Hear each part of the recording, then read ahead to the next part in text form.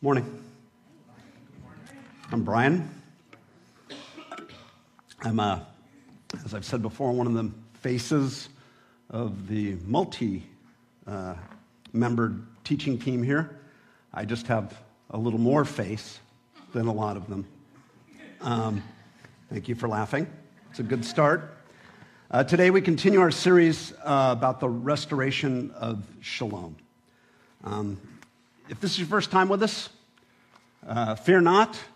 Besides the little debriefing or quick survey of what came before, all of the different services, if you're interested, all the different teachings are on our website or through our app. So you can go back and take a listen, take a look at them.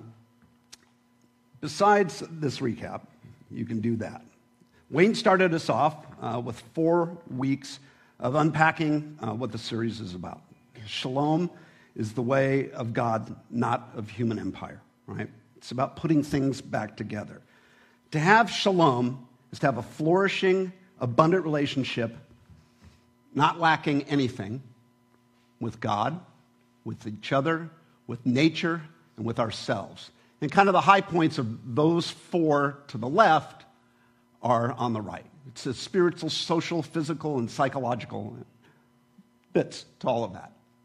Multidimensional, complete well-being, and I will add, embraced and acted upon.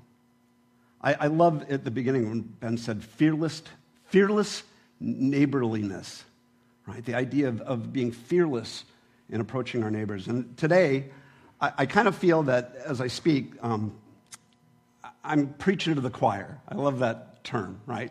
Which would mean that I would be like this if we were that kind of church. I'd be talking to these folks back here, right? Not tripping over the guitar or slamming into the drums. But, right? And for this, when we talk about the environment, I have no doubt, just knowing kind of what our church is about, that all of us try to treat our world well. But I am going to, because that's what was given to me in the prompts, unpack some of that and where we're headed with our environment.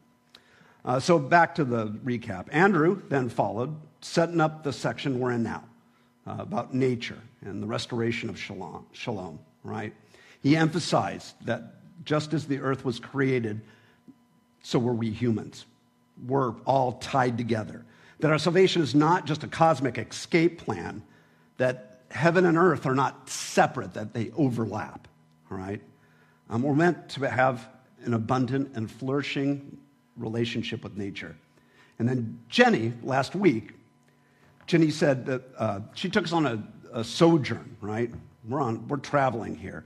And we took a look at the Celts and the Native Americans and how they take on the created world. And their insights offer us a harmony and a rhythm that furthers our understanding of God and our environment. So I want to start near the beginning of the Bible, right? From God's perspective, right? God has been busy for 6 days, creating and creating and creating. He finishes by saying this: God saw all that he had made, and it was very good. And there was the evening, and there was the morning, the 6th day. All of it, right? Start to finish. Heaven, earth, light, plants, animals, lastly, people. And it was very good, right? Not just simply good, but very good. Exceedingly good, abundantly good, muchly good. This is what and how it all started, and this is what we long to get back to, right? So here are kind of the questions that I've been assigned today and that I've embraced and I've been chewing on for a couple months now. And so here's the answer from me. And it's an answer from the not-so-distant past. How are humans and the planet getting along? This is Glendalough, if anybody's ever seen it before. It's in Ireland, and it's next to maybe like Yosemite, one of the prettiest places, in my opinion, in the world. So how are we doing? So here's an answer. 131 hours. I don't know if you can read that. Optimized battery charging, because, I'm too cheap to buy a new phone, so I have an iPhone 8, don't gasp. And my battery needs to be charged all the time. Emergency alert, National Weather Service, tornado warning in this area until 2 a.m. Pacific Standard Time. Take shelter now in a basement. I looked. I live in California. I don't have a basement because we have earthquakes. All right, anytime I've ever traveled for my work, and I've dealt with guys and gals in other states, especially like Oklahoma and the South, they talk about tornadoes. I had a partner that was raised in Oklahoma. He said it was a great place to be from. A lot of people from Oklahoma here. He said it was a great place to be from. And he said when he was a kid, his dad took him out to sit and watch the tornadoes moving around his town. And that terrified me. And he said to me, come on, man, you're from this state. Earthquakes terrify me. And I guess, it's what you know, right? I grew up with earthquakes, born in California. It's always just kind of been a part of it. I think I've shared before here, I was on stage once when we had an earthquake. And the stage manager's going, I think we're okay. I think we're okay. And it's just a part of what we do here in this state. But the one thing we don't do in this state, we do fires, we do drought, we do a lot of things when it comes to the environment, but we don't do tornadoes. So this is rude. 1:31 in the morning, my wife says to me, what do we do? What do we do? And I sat there and I was thinking, I don't know. I think we just sit here. And if we hear, let's go to the next slide, here we go. If we hear something that sounds like a freight train, we'll go lay down in the bathtub so that they'll find us later. We only have one room in our house, and that's our very small walk-in closet that doesn't have a window. And I know windows are not friends of tornadoes. So I'm thinking, what? And then this pops up. Tornado warning and 3 more. I'm like, great. Just swell. And you can see like the graph there. It's bordering on extreme precipitation. And the wind is like off the charts. I love this. 10-day forecast today. 100% rain and tornadoes. Right? So here's the answer. How are we doing with nature? Here's a couple more examples. Right? Let's go back to just before our tornado warning. In the middle of the night, 3 months the months of August and October. So long ago, 2023. This pair, Hillary and Otis, right? Sounds like a formulaic rom-com featuring, a road trip with a couple from a small town. Hillary and Otis. The only difference is, on August 18th, Hillary was not on a road trip. She was a Category 4 storm with 140-mile-an-hour winds. As it moved up the coast of Mexico and towards California, the National Hurricane Center, for the first time in the history of that institution, issued a first-ever tropical storm warning for Southern California. And it said this, right? It extends from Mexico to the United States border to just north of Los Angeles. What is just north of Los Angeles? Hillary brought a year's worth of rain to some areas in a very short amount of time. She caused floods, mudslides, and her name has been retired because she caused death. Next to Hillary is the pictured hurricane of Otis. As it approaches the west coast of Mexico, Otis was a Category 5 hurricane with winds in excess of 165 miles an hour. It was the strongest hurricane ever recorded to hit the Pacific coast of Mexico, ever. Did some serious damage to Acapulco, right? There is talk about now making a Category 6. And it's some scientists are saying we need it because the storms are getting stronger and stronger. But they're scared to do that, or scared's maybe not the right term. It's not a scientific term, but they're frightened to make a Category 6 because then people will think, it's just a Category 5. right? And you can go back, and if you want to go to the Hurricane Hunters website or, National Weather Service, you can look back at the histories of these hurricanes. I mean, I get if you live in Florida, you're like us with an earthquake. It's just an earthquake. Except these things do major damage, and they seem to be getting worse. Mother Nature, Mother Earth, is saying something. She's saying things are changing, and not so much for the better.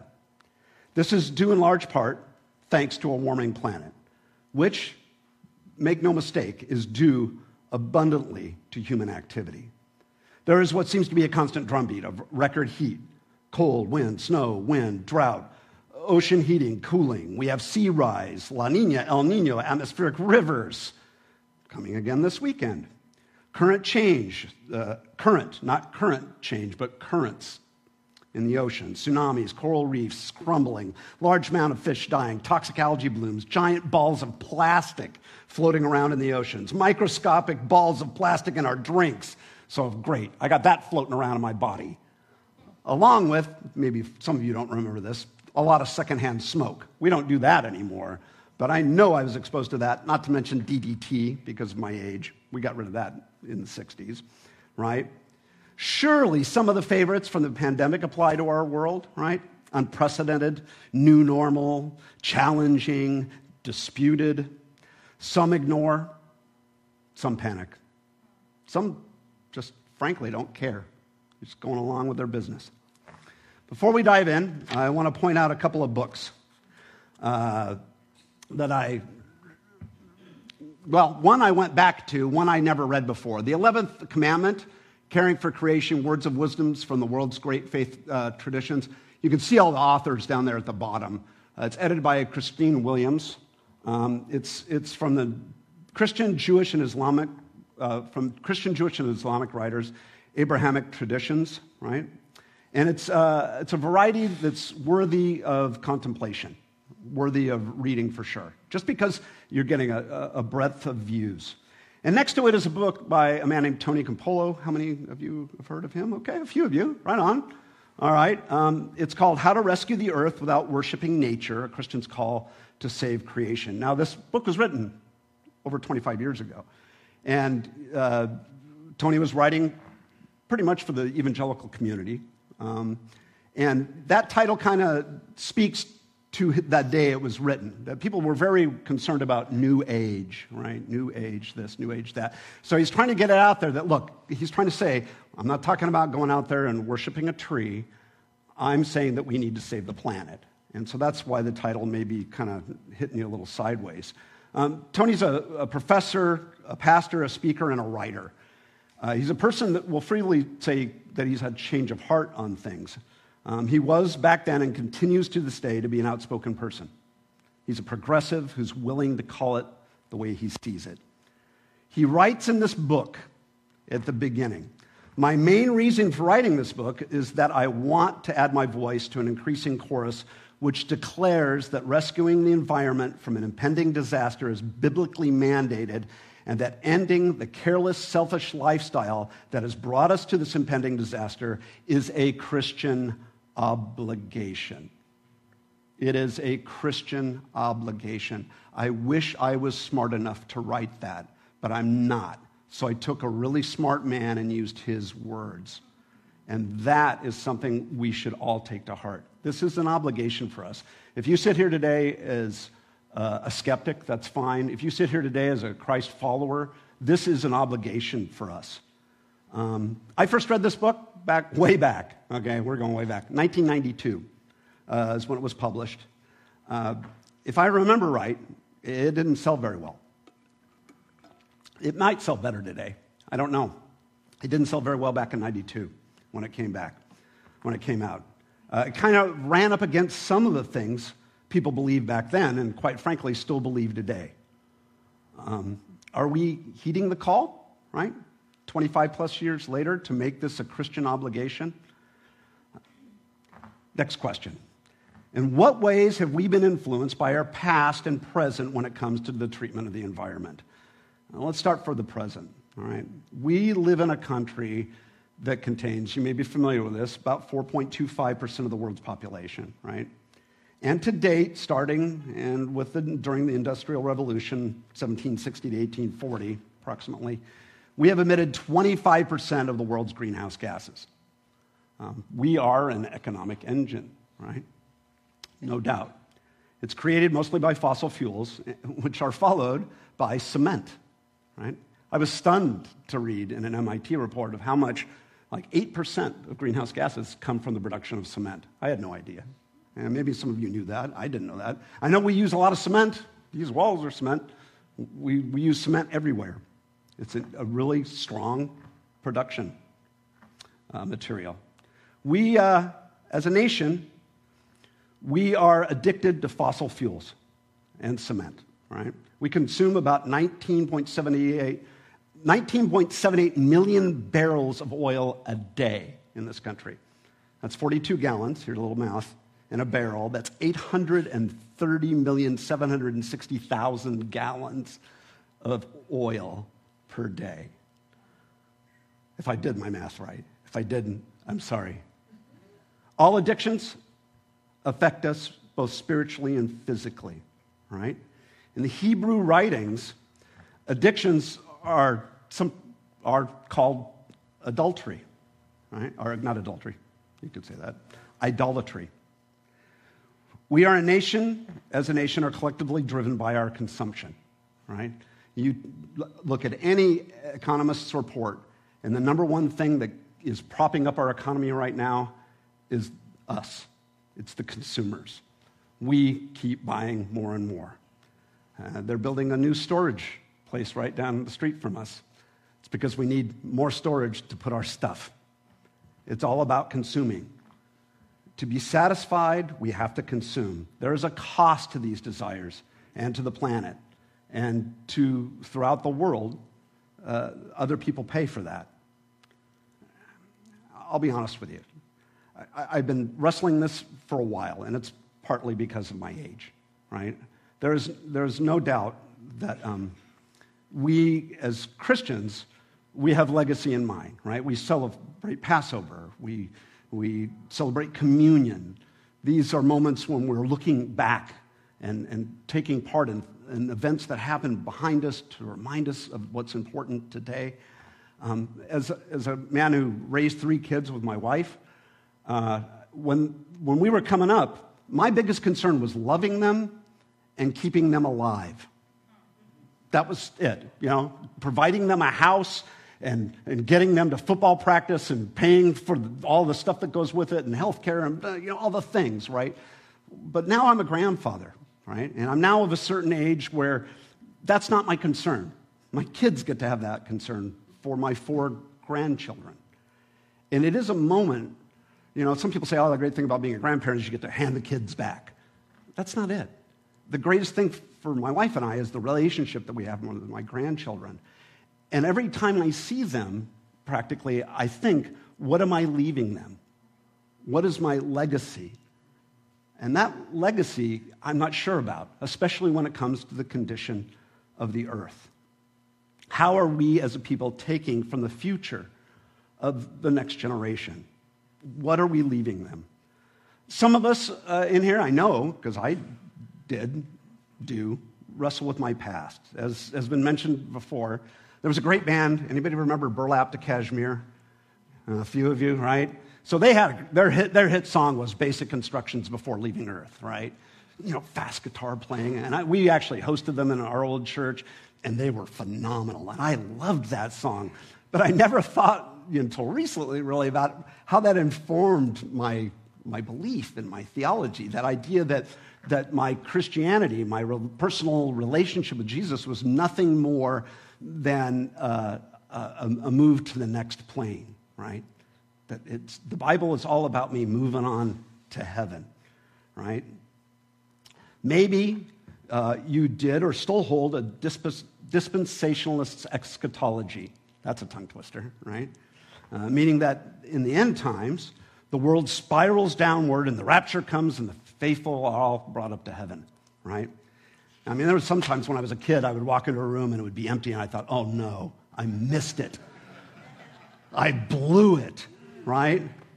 So this can lead some people, if you have this kind of background, to ask, why does caring for the environment matter, right?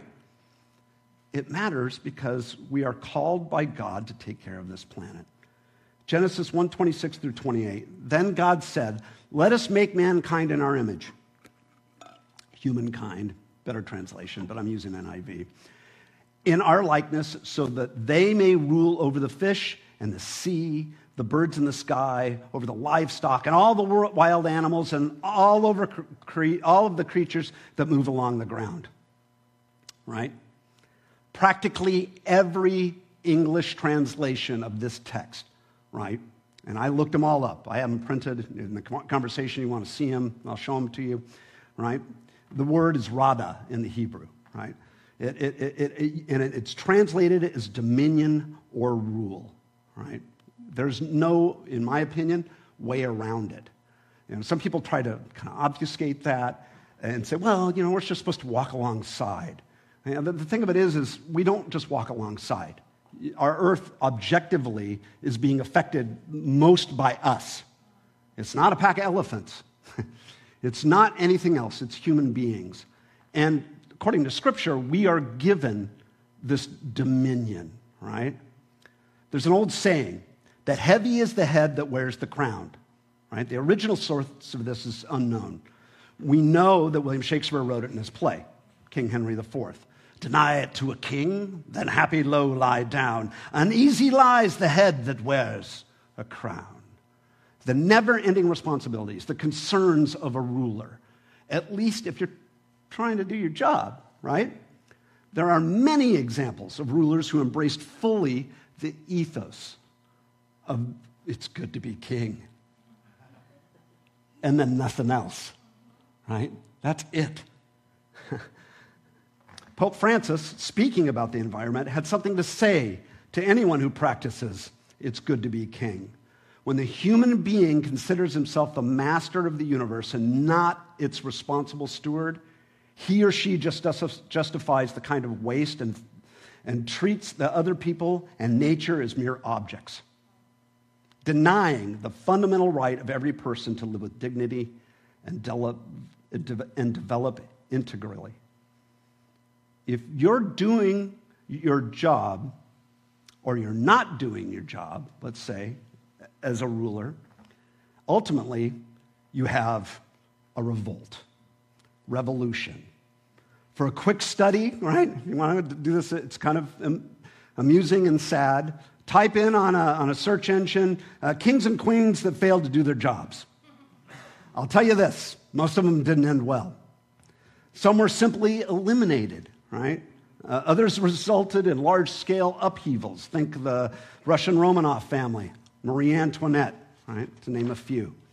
Some just simply drowned. There was a king in Germany that didn't do his job, and him and his buddy drowned in a lake that was 2 feet deep, and he was known as a strong swimmer. Another king didn't do his job. He was killed in a hunting accident, which I think, all right. Nowadays, you hear about hunting accidents, right? Because everybody's lugging around semi-automatic rifles. They hear something in the bush, and they just fire into the bush, and, accident. Sorry, didn't see you, Bob. But back then, how do you accidentally shoot somebody with an arrow? Right? But that's the way it's written, an arrow. Quick switch here. Jesus tells a story going with this theme of our responsibility. In Matthew 25:14 through 30, again, it will be like a man going on a journey who called his servants and entrusted his wealth to them. To one he gave 5 bags of gold, to another 2 bags, and to another 1 bag, each according to his ability. Then he went on a journey. The man who had received the 5 bags of gold went at once. You can underline that if you have a Bible, at once. He went to work at once and put his money to work and gained 5 bags more. So also the one with the 2 bags of gold gained 2 more. But the man who received 1 bag went off, dug a hole, and hid the master's money.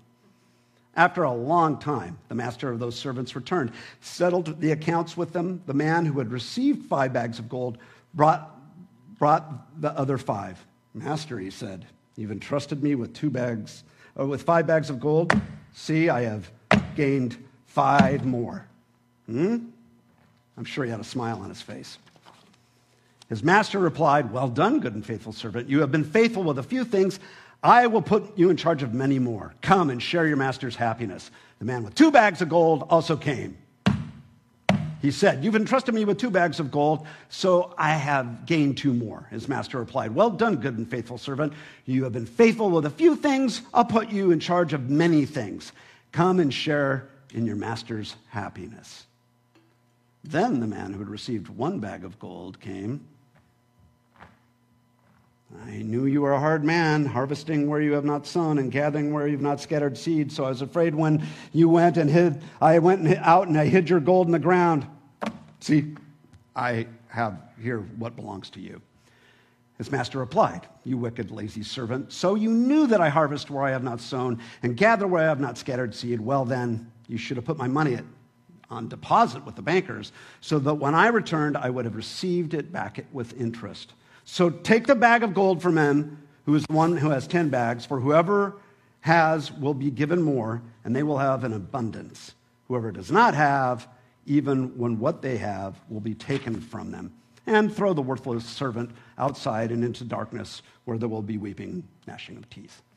Doesn't sound very pleasant. Also, Matthew is the only gospel that uses that language, just so you know. And I'm not even going to get into that, but I will get into it and say this about that. This story is called the parable of the talents, right? I like that the NIV uses gold. And it's an intentional by the translators because a talent was like the parsec in Star Wars, right? It's a measure of distance, right? Not time. There was a mistake in Star Wars, right? For all of you Star Wars aficionados. The talent back in the day is a measure of weight, right? Measure of weight, all right? A single talent represents about 15 to 20 years of a day laborer's wages. So think about that. 5 times a human being's labor, basically a lifetime, was given to the first guy. 2 times, so the value of 2 people's human labors, and then 1 times the value of a life's work of another human being was given to the last. No small sum, honestly, to each of them. You can't just push that aside.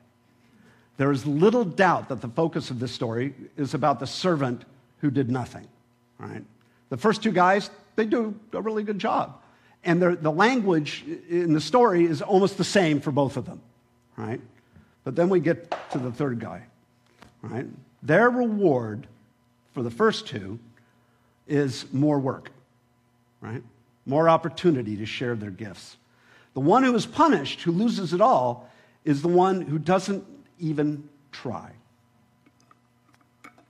Jesus tells this story to illustrate a dynamic of God's kingdom, that we must take action, right, and live out our faith. If we just bury it, then we're not exercising dominion, right? Especially in light of our subject today. It speaks to this subject. The very earth that God created, the earth that sustains us, is of immense value. It is worthy of whatever gifts and talents that we possess. So, next question. Has politics hijacked the conversation about environmentalism? Thank you. Somebody said yes, yes, yes. You can shout it. Yes. Change the politics, not the climate. I love these. I spent a little time picking these out. The climate change, why change is it changing? Why aren't we? CO2 is in the air. It's a little throwback to the 60s. Love. They scratched out love. The wrong Amazon. There you go. So bad, even introverts are here. And, I don't know. As I get older, I kind of take offense to this. You'll die of old age before the climate changes. I don't know about that. Don't mess with my future. Give me liberty or give me death. The climate is changing, why aren't we? There is no planet B, right? There is no planet B.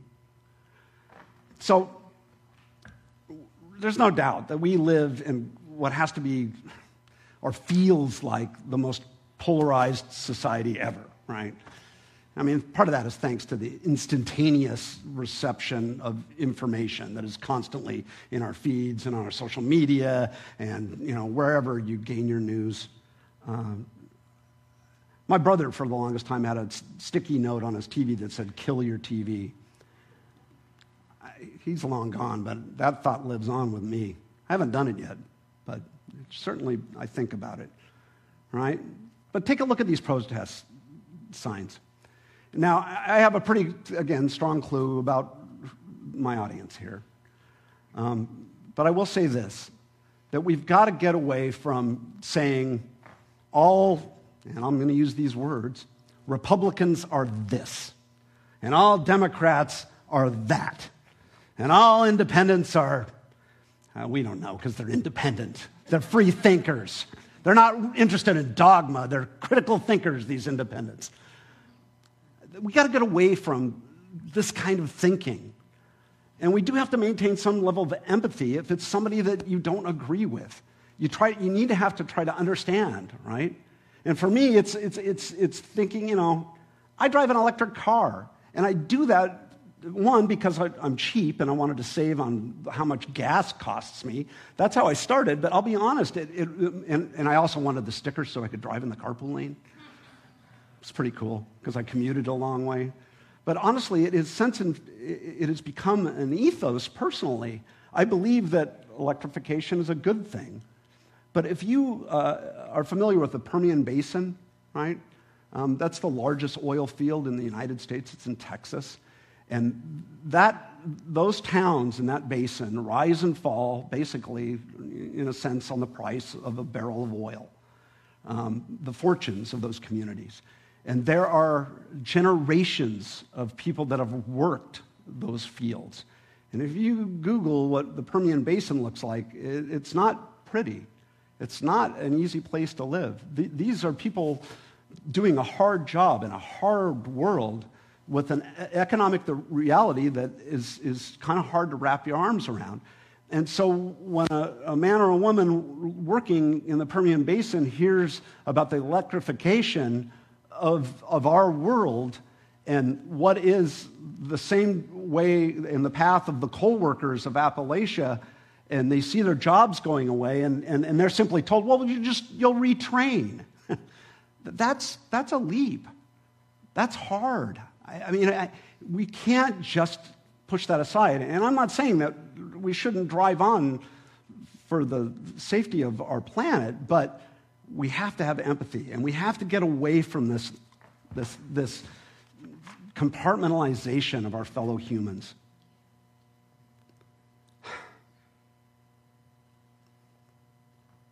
So, just when you think you got it all figured out, you got the people in their camps. When it comes to the environment, it's not as black and white as you think. According to a poll last year conducted by Yale University, which, if you're not familiar, it's fairly popular place. My son actually at one point was thinking about going there, and I took they did like let's just call it a colonoscopy of my finances. And they basically came back and said, there's no way you could pay for your son to go to our college. I'm like, you're right. The funniest part about that was that they said, we suggest you would have to take advantage of student loans. I'm like, yeah, really. And this was during the 2008 crisis. And they also said, we noticed that you owe more than what your house is worth. This is obviously a mistake. I'm like, no, it's not. This is reality. Anyway, so there was a Yale study conducted in spring of 23. And these are some of the issues that came out. Americans who think global warming is happening outnumber those who think it is not happening by a ratio of 5-1. 74% versus 15%. Yeah, that blew me away. That doesn't skew with what I hear on the TV or what I see on protest signs at some of the rallies, right? A majority of Americans, 61%, understand that global warming is mostly human-caused. By contrast, 28% think it's caused mostly by natural changes in the environment, right? A majority of Americans understand that most scientists think global warming is happening, all right? However, only 1 in 5, 20%, understand how strong that level of consensus is among scientists, that more than 90% of climate scientists think human-caused global warming is happening. 90%. It's pretty strong. Although, if you watch any talk show with a point-counterpoint, you're going to have probably 1-1 representation. You're not going to have one climate scientist over here going, it's not happening, and 9 of them over here going, yes, it is. It's going to be 1-on-1. So that gives you this imbalance just visually. But the truth of the matter is, according to Yale, current study, conducted properly, this is the way it goes.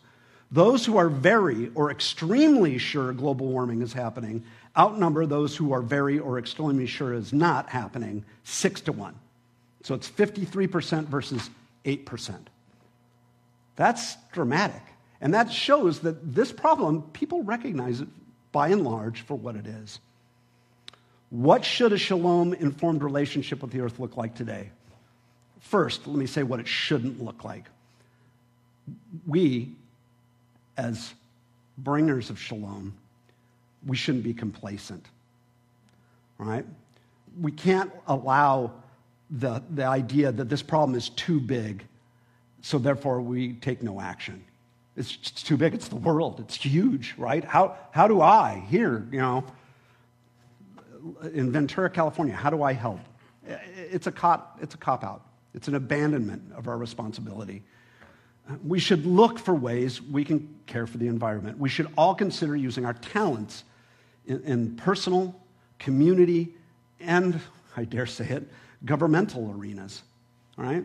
And this is very simplified, and I throw it out to you to have discourse amongst us and outside the walls of this place so that we can embrace it even better.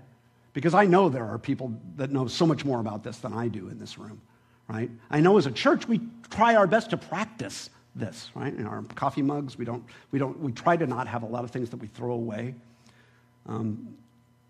The personal comes to just that, the personal, recycling. We're very fortunate where we live, right? We have a good recycling plant by and large. When I visited, my sister lives in Arizona, not so good, right? It's just by no comparison. We can recycle a lot of stuff. You want to try something cool? I don't know how many of you do this. We started this a couple of years ago now that the stuff that doesn't have a little number on it, like plastic wrap, it says store, take to store or whatever.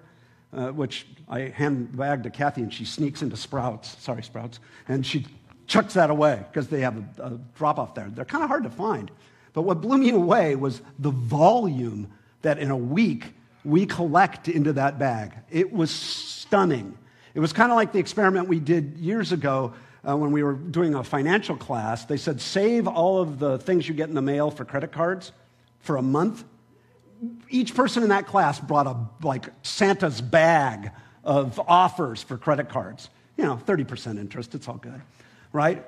So these little wrappers, it's amazing how much you collect just in a week. We started going weekly because it just was ridiculous. We had piles and piles of bags, and it's really hard to sneak into Sprouts with 16 bags of plastic. So anyway, all that to say, recycling, composting, carbon offsets, if you can afford it, right? Community. Our community is very into this, gardens, tree plantings, beach cleanups. And then something that I don't know that most of us get involved with, but we should, and that is governmental. Because government means at scale, right? The government has the power to do that. Ask my wife. I yell at the television. Anytime I hear anybody say, I'm going to run the government like I run a business, I scream at it and say, the government's not a business. You're not there to make a profit. You have certain things you're there to do. And taking care of the planet is one of them. And I said this, that I'm glad of where we live. I'm proud that California leads in this arena, right? All the rest of the emissions of automobiles are set by our state, right? They don't want to lose California, because if we were a nation unto ourselves, we'd be the world's 5th largest economy, right? We're the most populous state. We have a lot of political heft, and so they follow us in that direction. And I'll be honest, how many of you remember smog alerts in the 80s, right? I ran cross country, played soccer, ran track in smog alerts. I remember going, that hurts. No, but we don't have to do that anymore. I remember standing in Burbank and not being able to see the mountains. It was so thick. And that's because we've taken action, right? We live in California. We're fortunate. Genesis 1:27-28, verse 27 tells us that God creates humans in God's image and according to his likeness. God tells humans to exercise dominion. What kind of rulers or stewards, overseers should we be? Here is what we should strive for, to be a ruler like God. If we are made in God's image, we should try to be like God when it comes to creation and, quite frankly, how we deal with each other. And what does that look like? First and foremost, it starts with love. Jesus said at the Last Supper, by this everyone will know that you are one of my disciples, that you love one another.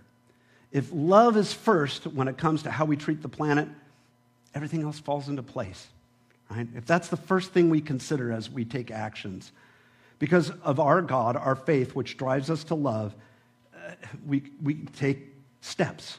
We have hope. If you were to ask anybody, and I do mean anybody pretty much, even if they're outside the church, what is the basis for the Christian faith? They would probably quote or attempt to quote John 3:16, right? They always have the best seats at sporting events. Although I do like this one. I don't know if you guys can see that in the black and white. Go back, Jeff. That guy's on the field, and that security guy is about to hit him with a taser. So I talked about electrification. Yeah, he's fully going to embrace that. For God so loved the world that he gave his one and only Son, that whoever believes in him shall not perish, but have eternal life. So I pointed out Tony's book. I'm going to leave you with 2 thoughts from that book because, again, he's a lot smarter than me. In the preface for the book, he points out that the word world in the original Greek is the word cosmos. So I looked that up, and you know what? He's right. According to Strong's Concordance, number 2889, cosmos, right, which means the orderly arrangement, by implication the world in a wide or narrow sense, including its inhabitants. Not just including, it's everything. Tony says it's all of its inhabitants, right? Salvation, he says, is not just for people, right? And then later, this is, 80 pages later in the book, he talks about the flower study, right? You guys remember this? When they wired up flowers? And if you talked angrily or swore, flowers would wilt, right? But if you love flowers, if you talk to flowers, if you sing to flowers, those plants thrive. Now, understand me, I'm not trying to, and I don't think Mr. Cappolo is trying to say that, that flowers are, have a thought process like we have, or emotions, but they respond. There's a whole National Institute of Health study on that. You can read that later. But he says this about that. It is as though the plants blossom and shine in the context of shalom, and that the more the shalom of God is shown to them, the more glorious they respond. And I'd like to underline this. I am suggesting that, and so am I. Just as the first Adam's sin permeated nature and fostered violence and death, so the righteous shalom of the second Adam, who's Jesus, as expressed through those who are willing to be channels of it, can permeate nature, bringing healing to it and restoring something of its former glory, so that those who are willing to be channels of it can permeate nature, bring healing to it, and restore something of its former glory. All right?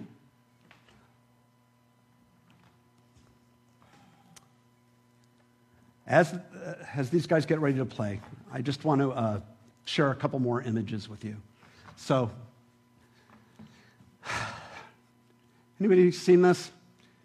These are, if you're not, you should get on the website. It's the Webb Telescope website, and they publish pictures all the time of the different things the Webb Telescope is looking at, all the way back to the beginning of time.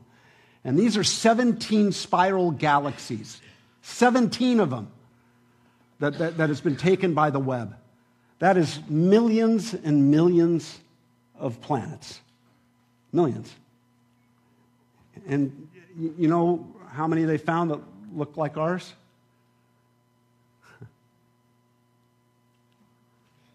None. This is it. For God so loved the world, the cosmos, the universe. God made it all very good. Our earth is such value. It's worthy of our love and talents. Let us strive to be channels of shalom, permeate nature, and restore our earth. Let's pray.